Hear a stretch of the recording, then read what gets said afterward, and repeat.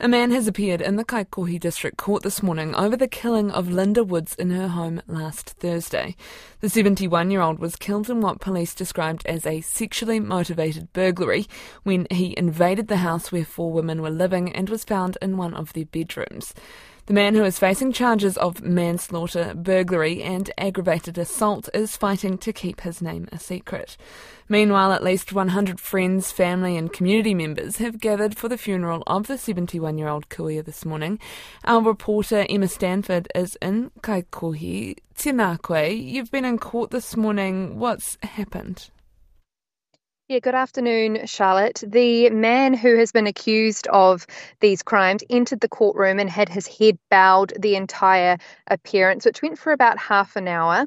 The public gallery was filled with his family members, and many of them shouted out "Love you" to him as he left the court at the end of the appearance. Now, the judge denied him having name suppression, which would have meant that we could name him today, but his lawyer has appealed that. So we have to have the man with interim name suppression until his next appearance.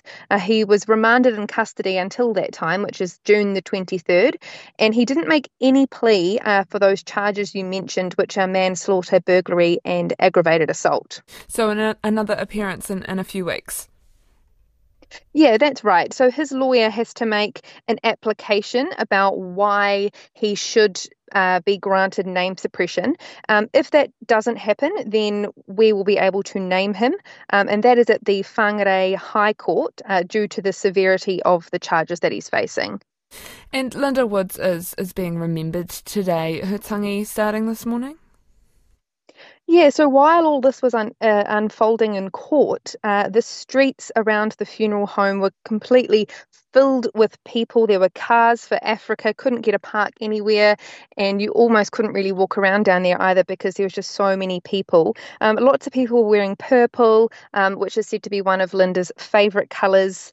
And when we were speaking with people there, people were telling us that Linda was very big on volunteering in the community. She took part in sports clubs, church groups, and the local kohanga.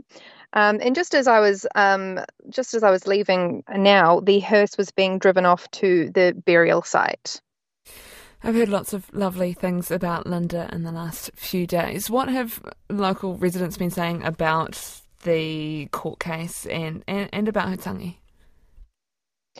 Yeah, so residents here there's just a big sense of relief that the person who is alleged to have done this has perhaps been found. Of course, he's just alleged to have done these crimes, but they are, feeling relief that someone has been arrested. And that, they don't have to worry about a potential person out there, perhaps. So it's just a lot of relief, but also a lot of sadness that this has happened in their community. It's clearly a very tight-knit community because a lot of people were out here hugging and kissing, and there was, a few tears at the tangi as well. So Linda was definitely, evidently a well-loved woman in this community. Thank you very much. That's Emma Stanford, our reporter in Kaikohe, and has been in court where a man has appeared charged with the killing of Linda Woods in her home last Thursday.